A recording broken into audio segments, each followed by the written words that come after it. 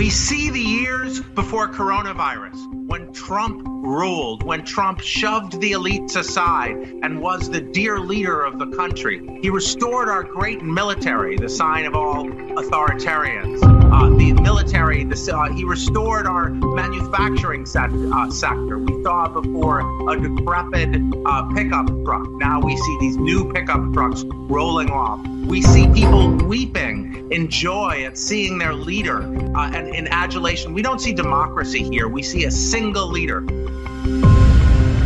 Hey, everybody. Welcome to the Muckrake Podcast. I'm Jared Yates Sexton, here as always with Nick Hauselman. Before we get going, a couple of programming notes. Scheduling interferences, discombobulation. We're going to move our Patreon live Q&A show to February 18th at 8 p.m. or 7 p.m. Eastern. My God, I almost did it again. What is time? What is time? So it'll be 7 p.m. Eastern on February 18th. We will be taking questions for that show and hosting our patrons from patreon.com/muckrakepodcast. Also this week, and we're getting ready to talk a little bit about fascist propaganda, because what else do a couple of friends do? Right? They hang out on Skype and they talk about fascist propaganda. Over drinks. Over drinks. Here we go. So we are actually, for this week's Weekender show, which will air this Friday. And again, that's for patrons over at patreon.com/muckrakepodcast. We're going to do a little bit of a movie watch, a little bit different. In the past, we've done Forrest Gump. We've done It's a Wonderful Life. And this time, Nick, what are we watching? Well, it's going to be a documentary entitled Mussolini, Fine di una dittatura. Which would be one more time for the good people? Fine di una dittatura, which would be the end of the dictatorship of Mussolini, and a description, I suppose, a deep dive into the propaganda that they used to get him there. Yeah, and it's I have to tell you, I've seen this thing, and for those who are going to go ahead and watch along with us, and that's available over on Amazon Prime. It is in Italian, so you can get the subtitles on Amazon Prime. It's also available on YouTube. I'm not sure if it has subtitles, but that's neither here nor there. Just a warning. Watching Mussolini come to power and watching himself sort of consolidate power and support around him, it's going to feel pretty relevant and unsettling. So get ready for that. But one more time, Nick, what was the name of that? Fine di una dittatura. That is FINEDIUNADITTATURA, and that's on Amazon Prime and on YouTube. And the reason that we're going to be talking about that is because the former president of the United States of America, Donald John Trump, is set to go on trial in his second impeachment, by the way. We got to make sure that we make clear which impeachment. This week, there are already headlines that are coming out about what to expect from this. There are already there's some tussling, there's some tug of war among the Democratic Party and how they're going to handle this. Of course, the Republican Party has already decided to close ranks around Donald Trump. We might have a couple of Republican senators vote to keep him from running from office in the future. But we're already hearing from the Democratic Party. And Nick, I want to get your opinion on this. This was from a Politico article, which, of course, it's in Politico. Because where else do you turn to hear about palace intrigue? And the headline already is Political Playbook, Democratic Impeachment Managers Feeling Muzzled. So we're going to get a little bit into that. But I just want to hear, Nick, very, very quickly, what's your immediate gut reaction to that headline?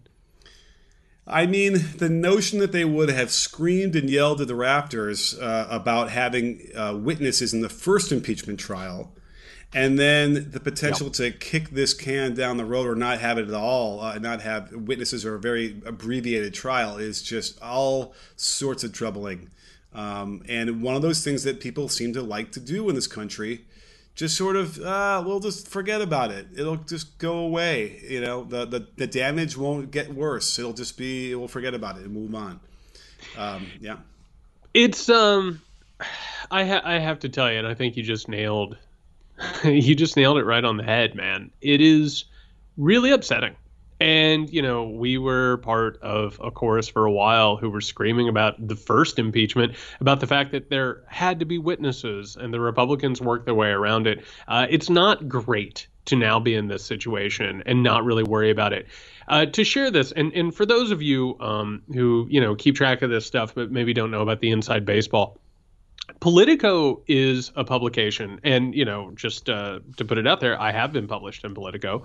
Politico is a publication where Washington insiders talk to one another basically on background in articles.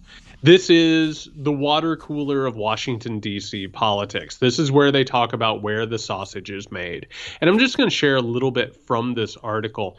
Several of the House impeachment managers wanted firsthand testimony to help prove their case that Trump incited the January 6th riot, our sources tell us. But Senate Majority Leader Chuck Schumer, Speaker Nancy Pelosi, and Biden administration officials have been eager for the process to move quickly, we're told. It's been a source of frustration for some Democrats privately. Trump, these people have noticed, is already on the rebound politically. Is he, by the way? Is that accurate? Is he on the rebound, Nick? I don't know. When the minority leader in the House of Representatives makes a fealty call to him and his place of residence, that might mean something. I mean that's really nothing new, but that is not a bad point. They say that they are afraid that people are going to be back in Trump's corner, and here, this is just upsetting.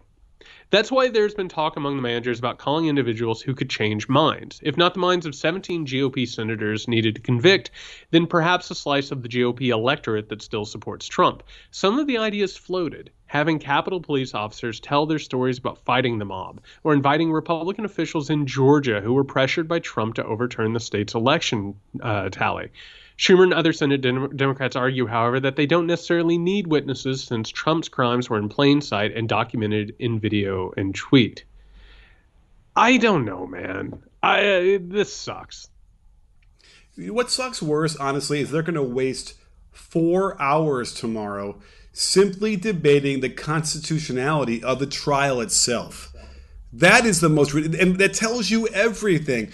As far as I'm concerned, the Democrats control this process. Why they would even allow this and waste 4 hours of the process on that is ridiculous. They already had the vote. We know where these fucking Republicans feel about the process of it. And that's what they do. Republicans don't ever get into the substance of what the thing they're talking about is. They'll argue everything else around it, attack the process, and refuse to acknowledge the substance. It's disgusting. It's intellectually dishonest. Wait, Nick. Point of order. Why haven't you said the Pledge of Allegiance before you said any of this? Why have you not already pledged fealty to the government of the United States of America? You know why? Because I said it when I woke up this morning. Okay, that covers me for the whole day. I want to believe that so much. No, they will spend so much time arguing this bullshit. And then meanwhile, it's like, I don't know if there's enough time to actually talk to the people who were affected by this and saw their friends killed. Now, by the way, I would love to be able to say, look what happened during the in the House part of the first impeachment when they brought in Fiona Hill. Not Fiona Hill. Fiona Hill? That sounds weird. Anyway, she was for the Russian expert who was in Ukraine. Anyway, it was very powerful what she had told us and explained to us. It's not Fiona Hill is a pop star. No, who's the Fiona Apple? Fiona Hill. Anyway, and that was powerful. So you'd imagine that they could bring other witnesses who were there watching Trump, cheering on this crowd and really excited about what was happening. That would be powerful too. But again, it wasn't powerful to anybody who already wasn't predisposed to hate Trump as it is. So I don't even know anymore. I don't know anymore because, again, there is a point that we know that these Republicans are not going to vote to convict beforehand. And so, what is the point of doing this whole thing anyway? Can I, Nick, would you be interested in hearing a poll? Yeah. Well, okay. I'll explain why. Okay, go ahead. Give it to me. The latest poll from the Associated Press says that 56% of Americans say Trump should be convicted and barred from holding office again. And that's compared to 43% who says they should not. To quote Dom DeLuise in History of the World Part 1, nice. Not thrilling, but nice. No, listen, it should be a lot more. But to get a majority of people in this country to agree on anything is incredible. Yeah, I mean, the only problem is, well, you map them out where these people are, right? And you'll see that there is a vast majority of, or a huge swaths of the country that don't agree with that, and they represent enough of these Republican districts, and that there's no pressure on that. You know what I mean? Like, that's what's so frustrating about that. I said, what would that number have to really be before they feel it? 80%? 75? I just want to share with you, while we're on the subject, another poll that was released by the AP. Nick, it says here that 16% of Americans say democracy is working well or extremely well. Yeah. I mean, I sense that if you were to sit down with even the regular Republican who was, happy with the tax cuts and judges and those things, but maybe thought that Trump was an asshole. If you sat down with those kind of people, I think that they would have a hard time connecting these two things. I agree. And this is the larger problem. I think that the issue here, and this is what really sticks in my crawl. How about that? I haven't said that something stuck in my crawl in a while, but this sticks in my crawl. Did you say crawl or craw? Crawl? Isn't it craw? I'm from Southern Indiana. I don't know, maybe. I mean, if my Brady Bunch history, it's stuck in my craw. Let's pull back the curtain here. We had to have a discussion before we started this show about how you were going to say the name of the documentary, because I couldn't even fine de una dittatura. That's pretty damn good. I'll give it to you. I'll do it. I was reading it off a note card, Yeah. But here's the problem with all of this. This is going to be, and I understand that Donald Trump isn't president of the United States right now. This is going to be the main ring of American circus for a while. You know what I mean? Like, it's a big story. We've never had this happen before. On top of it, like, and by the way, at this point, I'm even talking from a craven standpoint of like a Politico article, right? People are going to watch this. There are, like, Donald Trump equals ratings, just to quote Zucker and Moonves, right?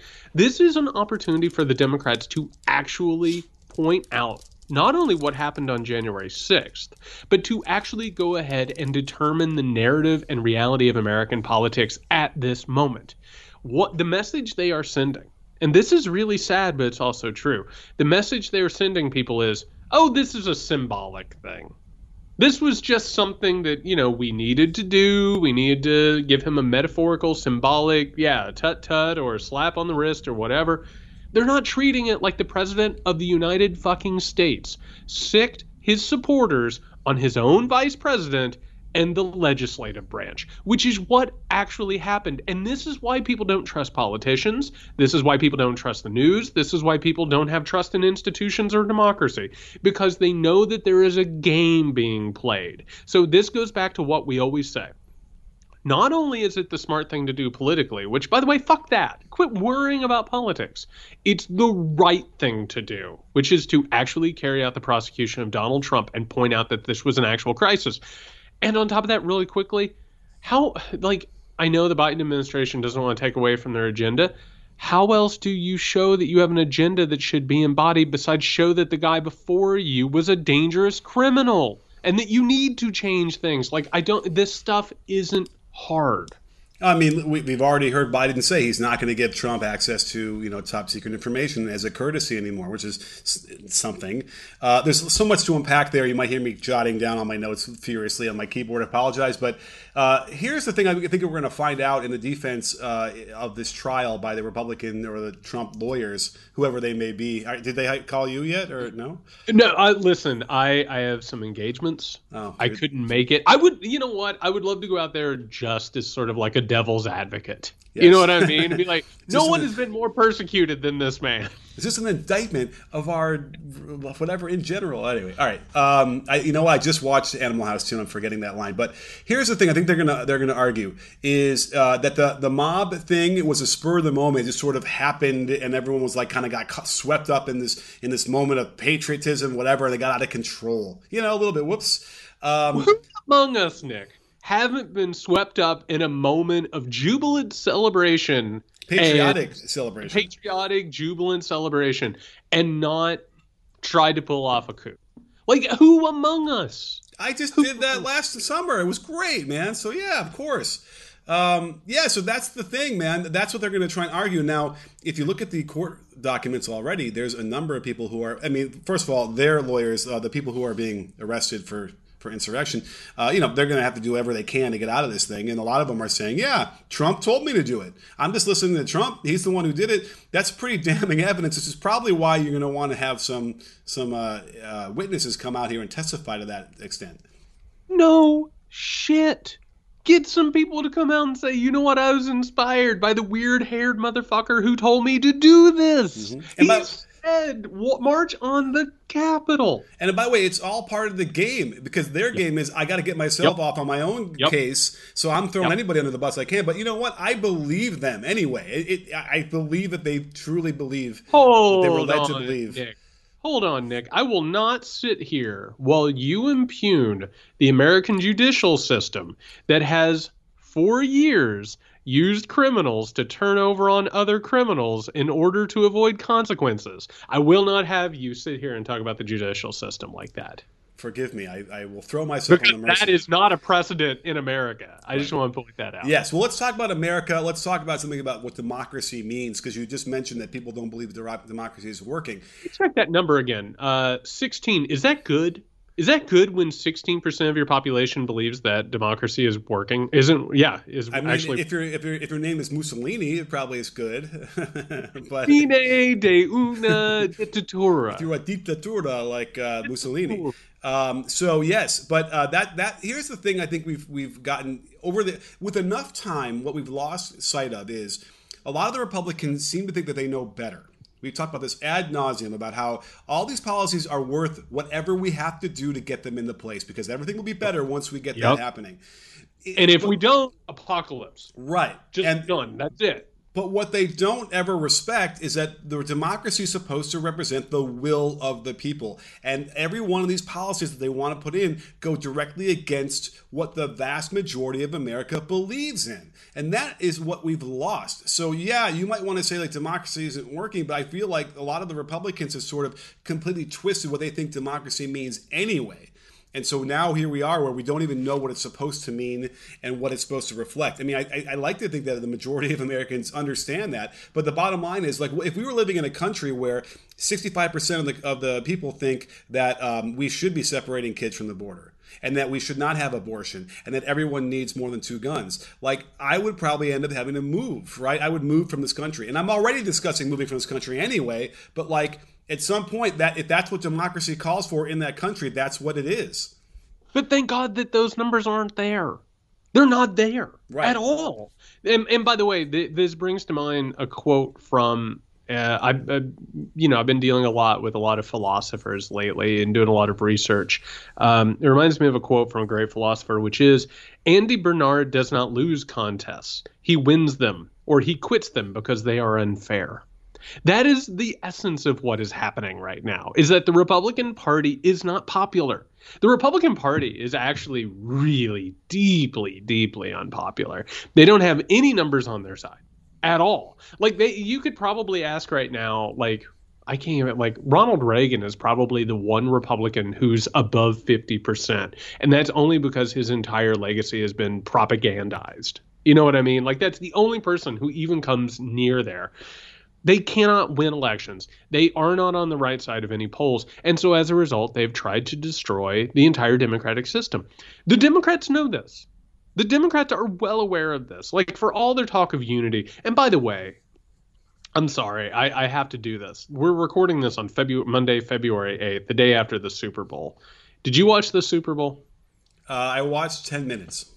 It was terrible, terrible, like, display of football. Did you watch the commercials? I barely. I really just turned it off. I got bored. I started. Did you watch the Bruce Springsteen commercial? No, and I love Bruce Springsteen. Listen, I love Bruce.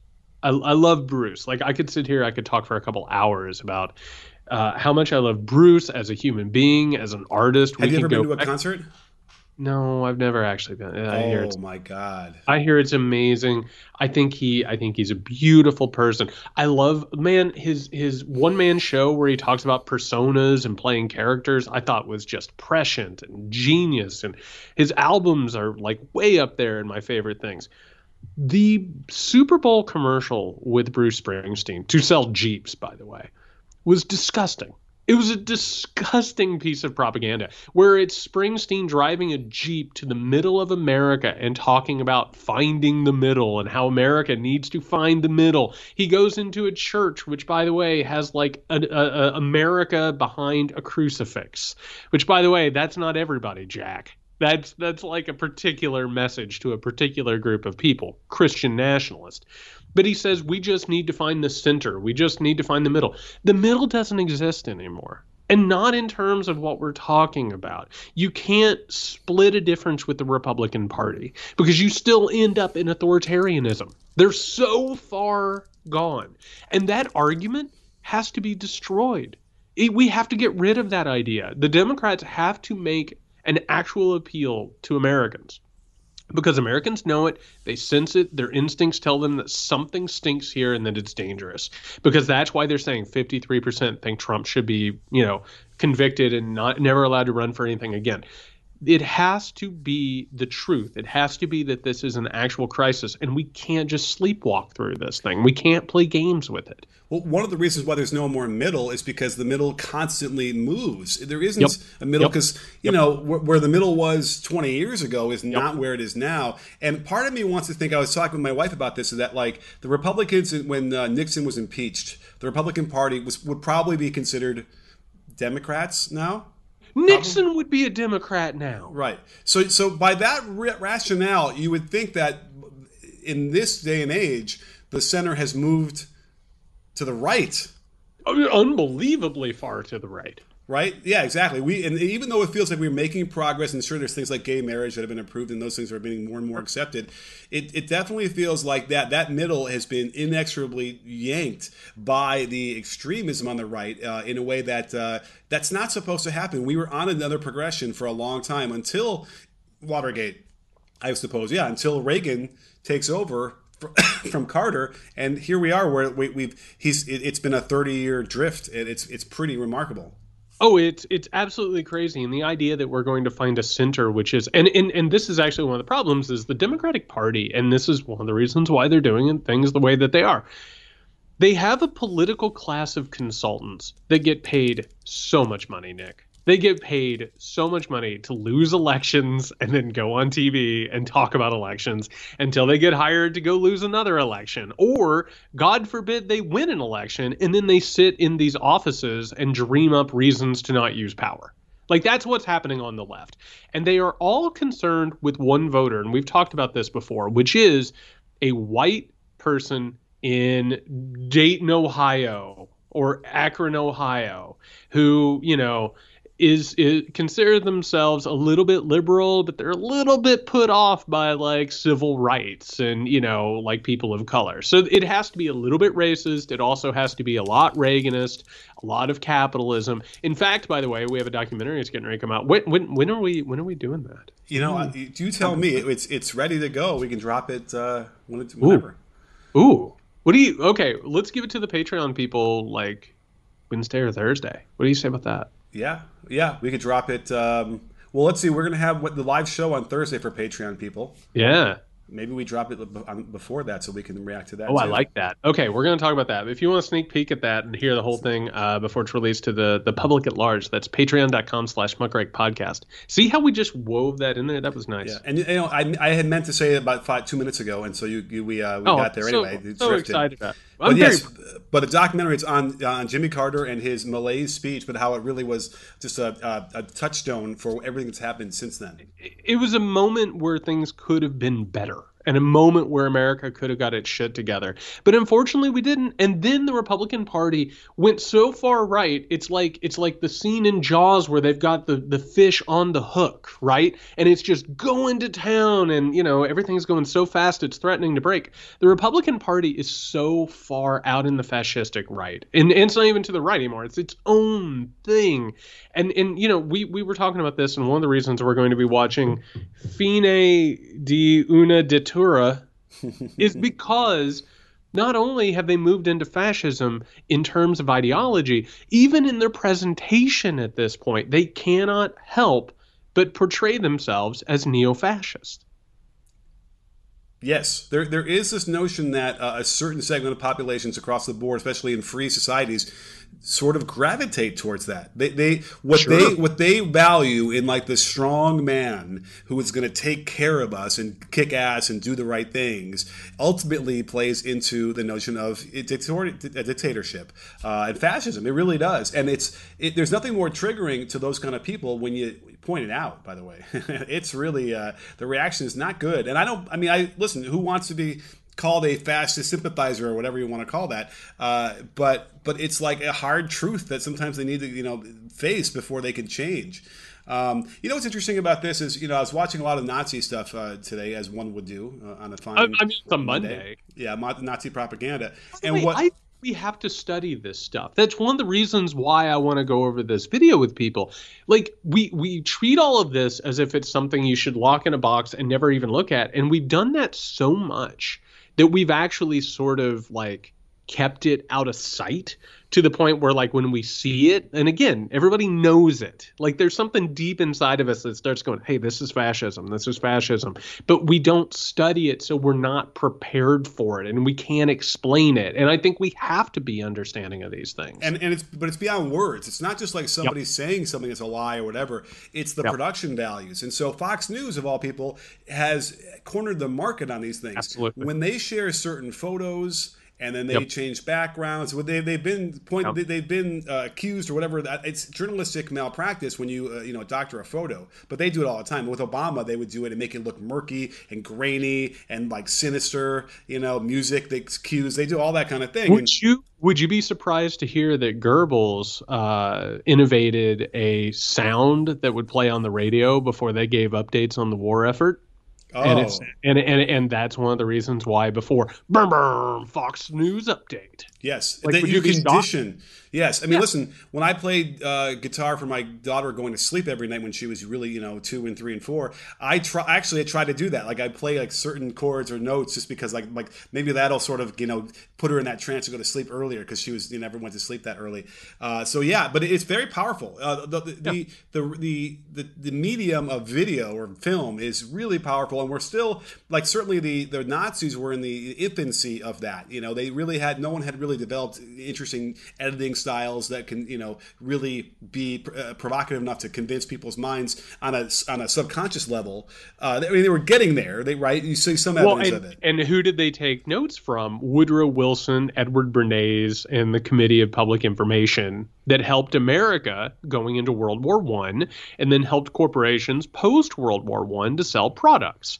They thought that the only reason that Germany lost World War I was because their propaganda wasn't good enough. So they used those ideas, those thoughts, the work of Sigmund Freud, who was Bernays' uncle, to create their own propaganda, and which has more or less led to this entire genre that is now being aped in all of these different places. And that's the same rationalization that they have for Nixon, for why he lost, because he didn't have his own propaganda.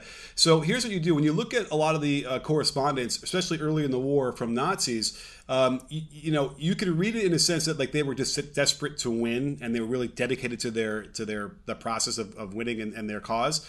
But what you really read is that we have to win because what we are doing is so atrocious and heinous that if we lose, we are going to be prosecuted in The Hague, and it's going to be the most horrific war crimes of all time.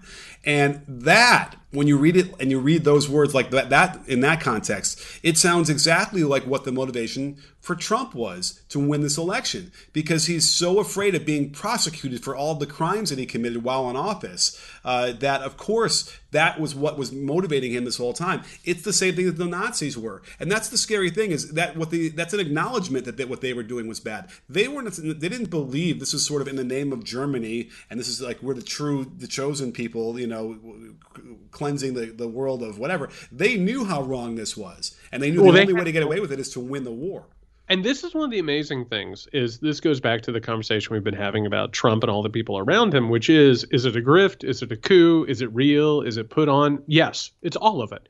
At times, they know that they're doing awful, illegal things. At other times, they're like, Maybe we are the chosen race. Maybe we are, the conquerors of the universe. And they create all these mythologies that go ahead and convince people to follow them.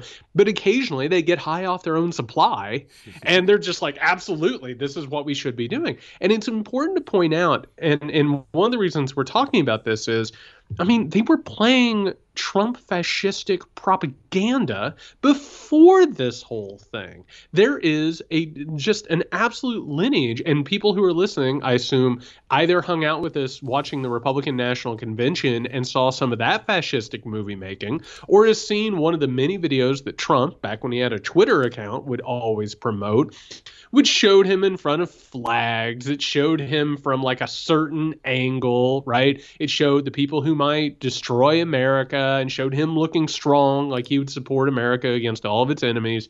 And like all of this stuff, this neo-fascistic appeals, it's been present throughout the last few years, and it has just been festering underneath the surface.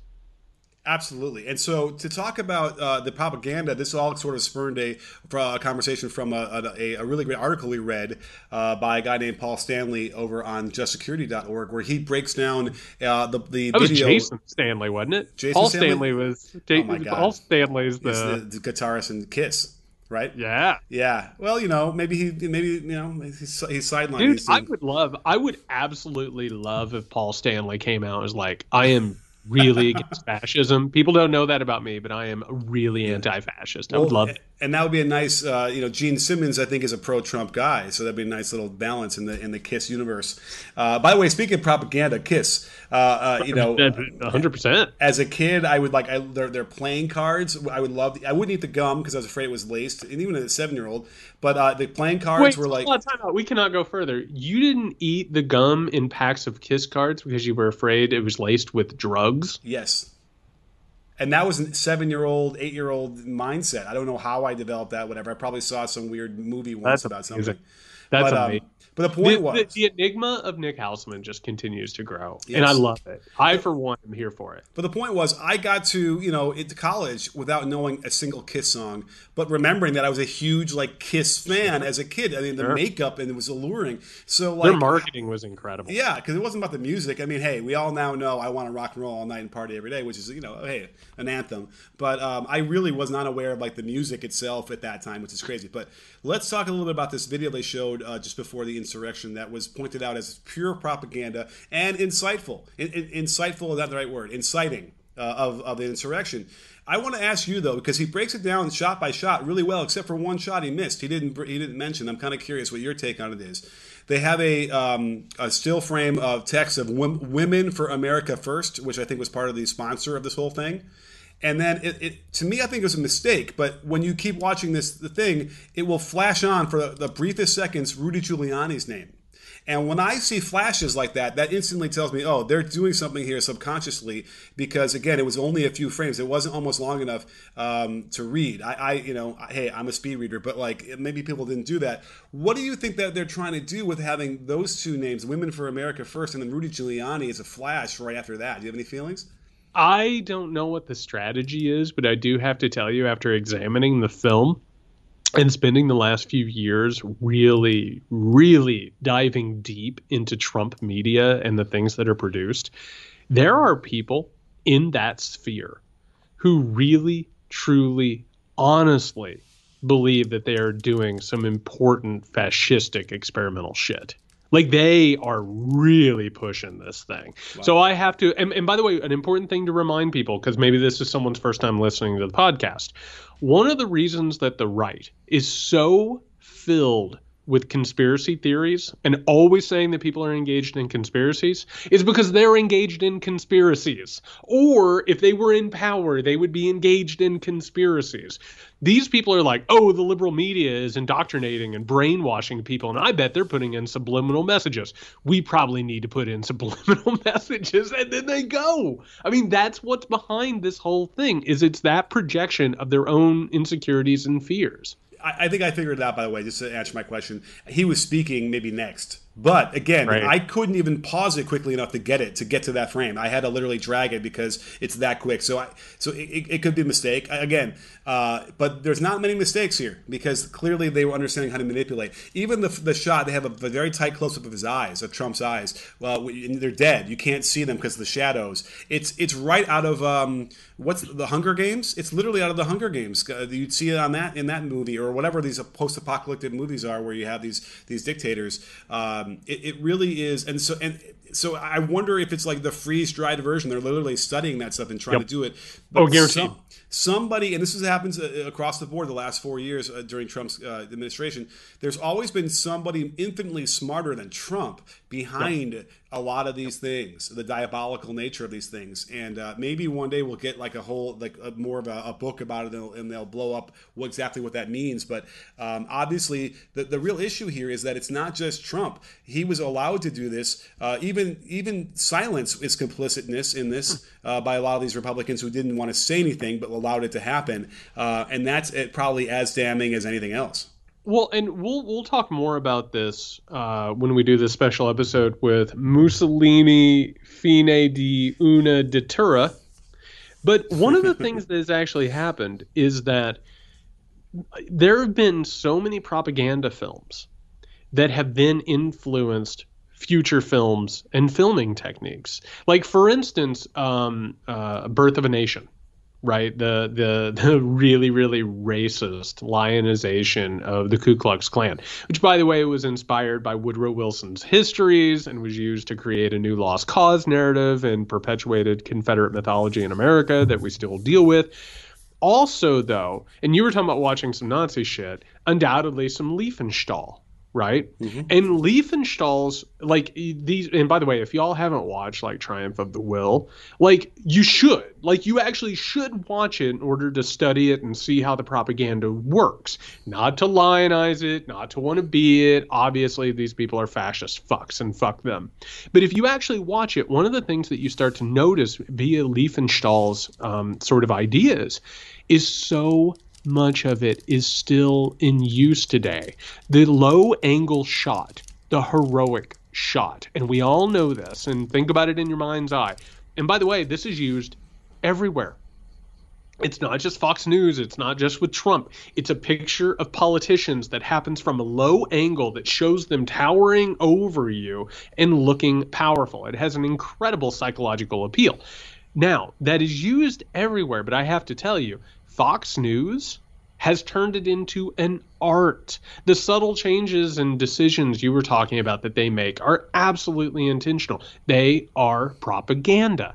And what we are watching is an entire generation that first and foremost has been influenced by people who have been influenced by fascistic filmmaking and propaganda. But also, I have to tell you, around Trump, there are some people who are probably like, man, maybe those guys didn't do the right thing, but they had some good ideas. You know what I mean? Like, there are some people who really probably don't think they're fascist, but they are absolutely fascist. And we can't deny the power of this media. You know, film and video and the way you can manipulate these things. Again, it could go to the subconscious. I mean, we even saw it in a movie like Fight Club, where he splices in, genitalia in the middle of a family movie, and they actually have a funny shot of a kid. Like, they don't know they saw it, but they did see it, and it has an effect. And there's no question you can do that. And that's the real fear here. I guess the way to combat that is to educate so we know what we're seeing. And that's like what people who are like in the 70 and 75-year-olds and are watching Fox News, they've been conditioned for their entire lives. If a guy is sitting behind a desk with a tie and it's well lit and it sounds right, then he is telling the truth. The Walter Cronkite syndrome, because they're old enough to do that. Now, it doesn't excuse them because they're also old enough to have lived through Watergate. They should know better. We've already done this before on a lesser scale. I mean, I can argue. We have to figure out who was worse, Nixon or Trump. We're going to say Trump or we're going to say Nixon. It's like trying to pick who's the greatest of all time in the NBA, right? I think it's exactly right because there's different skill sets there. Yeah. I mean, it's just it's a different thing. I mean, you got to say Nixon actually thought that he was doing the job for the good of people, and Trump just absolutely did it to make money and gain power. I mean, It's Okay. a weird combination. So Yeah. because of OSHA, we'll give it to Nixon as a better president. I don't know. He basically was one of the proto Trumps. But I will say, I think this is important to say. The appeals are this, and this is one of the reasons why the Republican Party has gotten where they are. They don't have any principles. They don't have a legislative agenda. Their entire point is that they tell the voters, you have to vote for us, or the country will be destroyed, your guns will be taken away, your family will be enslaved and murdered. And by the way, white people, that's who they're talking to. This message at the rally before the coup attempt at the Capitol told people, this man is a hero, and they are trying to take him from you. They're trying to steal the country.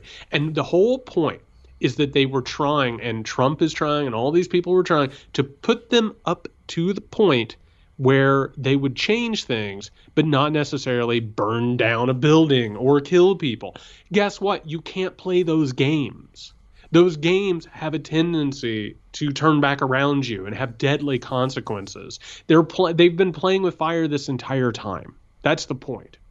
Now, we all remember that, Donald Trump said, if I lose this election, the stock market's just going to tank, right? And again, like, people might not want to hold him to that kind of standard because, it's just the stock market or not. But just FYI, on November 4th, was that when the election was, the 4th? It's at 27.8, and now the Dow Jones is at, 31.3, the highest ever. Again, independent of anything that the president usually does anyway. And then we certainly have our own issues now with how the manipulation of the stock market is going. With dude, the stock market has told us that Donald Trump, an instrument of exploitation, was used to its highest purpose. They used him to deregulate, to redistribute, and they got the most out of him that they possibly could before they booted his ass out. Let me ask you this, because redistribution of wealth is an interesting thing I was thinking about this morning. I believe that a society is better when the wealth gap between the top and the middle and the bottom is smaller than, probably like when it was in the 50s, when we wanted to make America great again, or in the 50s. Do you believe that? Do you feel like it doesn't necessarily have a direct effect on society's value if these CEOs of corporations make 10,000 times what their lowest workers make? Well, I think it's a valid question, but I also think that the question takes out of account a couple of things. So like it's hard to talk about the 1950s without talking about the fact that like the economy was humming in part because people of color and women and LGBTQ Americans were being exploited, and they were being held down and people's rights were being trampled on. And that's one of the reasons why the economy worked so well. That's right. I mean, the economy as it is basically is a temperature reading of how well people are being exploited. Well, so you're right that it would be better if the wealth gap was closed up and it was closer between all people. But that also goes ahead and throws out the notion that you don't need a wealth gap. You know what I mean? And that those sort of like differences and disparities are made up anyway, and that they've basically been created to control people.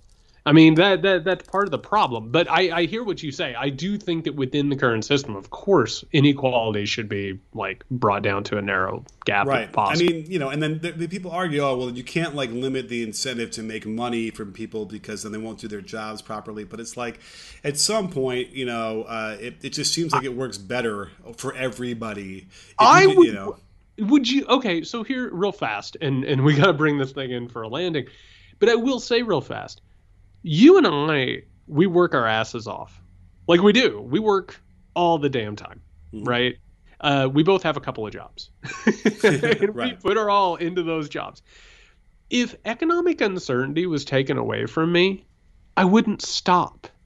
Do you know what I mean? Like, I would probably have better mental health and I would feel better, but like I would still want to do things and do them as well as I do because I care about what I do. Right? Like that's the crazy thing. And it's funny we're talking about this right now. I'm studying the formulation of capitalism in my research, and all of the people who are formulating the capitalistic international system think that human beings are shit. And they're all awful, and they're like, human beings are sinners, they're beings of utter depravity, they can't be trusted. You have to create a system that engages with their worst selfish instincts, right? I mean, that's Adam Smith all the way back. And that's just, I don't buy that. Do you? Right. I don't think that's the way it would work. Right. I mean, that it's the Republican argument. Well, we can't just give people money. Well, then they're not going to work. They're going to be welfare queens. They're going to be all these things. They're going to be, lazy, whatever you want to say that are all the tropes of racism. And yeah, I believe that the majority of people have pride in what they do and want to earn what they get. And if they're in, like, have you ever made a bad decision in your life? Me? It's like we've all done that so many different times, and some people have really, really got made a bad choice, or maybe not even made a bad choice. Maybe just because of the way with their situation that they were raised or brought up in, like they just have never been above the 8 ball or in front of the 8 ball, and a little bit of assistance would go so long, so much farther than anyone else to help them, dude. And on top of that, like, what we're talking about, and when people say that people are lazy, it's because they don't like doing what they're doing. They don't care about it. They're being made to do it because of circumstances. Like, if you actually lessened, like, economic anxiety or, economic sort of vulnerability, people would go find jobs that they want to do. They would go find employment that they would want. And to bring this full circle, this is important, and this is the reason why fascism exists. This is the reason why it happened in the 20s, 30s, and 40s, and why it's back. And that's because when the system gets so out of whack that everybody is miserable and everybody is vulnerable, you need some people who are willing to go out in the streets and break some fucking necks. Or else you might have a conversation about how to change things for the better. The entire point is that fascism happens because capitalism reaches its late stage where you can't continue to make an argument for it. I think it was Confucius that said, "The world needs ditch diggers too, Danny." And that is definitely the other argument to that as well. Where you're right. I mean, not everybody can have a job that they like, right? I mean, and that very well may be true. But if you have a job that you don't like, at least you should be able to not starve doing it. And by the way, just to go ahead and plug what we're going to do on Friday's Patreon exclusive show. And again, go over to patreon.com/muckrakePodcast. Nick, I just want to go ahead and tell people who are going to go ahead and watch. When? For what? The documentary. The name of the documentary. Oh, the name of the documentary. Forgive me. Fine de una dittatura. And that is over on Amazon Prime and YouTube. And go ahead and watch that if you get the chance before the episode. What you are going to see is you're going to see ditch diggers who are being made to dig ditches. But guess what? They don't mind it because they're doing it for the country. They're doing it for the grand spirit of the country, right? They're being made to do something that they wouldn't want to do anyway and being convinced, much like, who was that American icon? Tom Sawyer. Convincing everybody how much fun it is to paint a fence, which is the entire point, is a bunch of people who are digging because they have been convinced that they're doing it for a larger fascistic purpose. Right. And just fill in, Russia did this, and the Soviet Union did this. Cuba is another one of those, again, which is basically what Soviet Union West.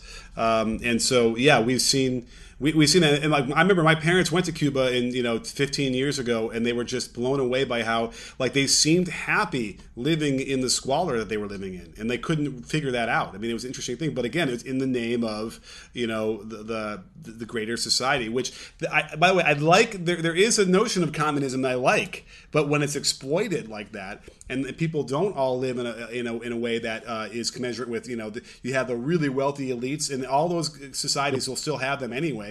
And then people living in complete squalor. It's disgusting. One of the biggest discoveries I made while working on American Rule and doing the research I'm doing for this current thing, which is it doesn't matter what economic system we're talking about, right? Capitalism, communism, socialism, whatever. Almost every time they are perverted. And they're just a front. This is how everything operates. And then meanwhile, the wealthy and the powerful become more wealthy and more powerful while people suffer. That's the problem. But when we start to learn that and figure it out, we can make changes. That's GameStop, baby. GameStop. All right, everybody. Again, we're going to do our live question and answer session on Thursday, Friday. Good Lord, that's hard to work your head around. We're going to do it Thursday, February 18th at 7 p.m. Eastern. And all you have to do to be a part of that is go to patreon.com/muckrake-podcast. It'll be nice to hang out with everybody, take some questions, do our thing.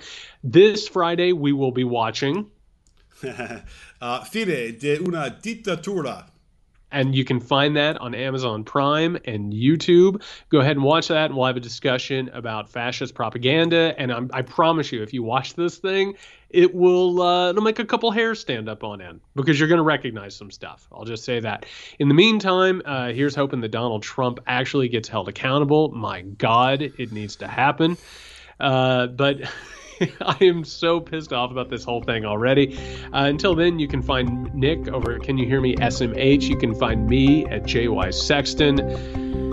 Until then, stay safe, everyone.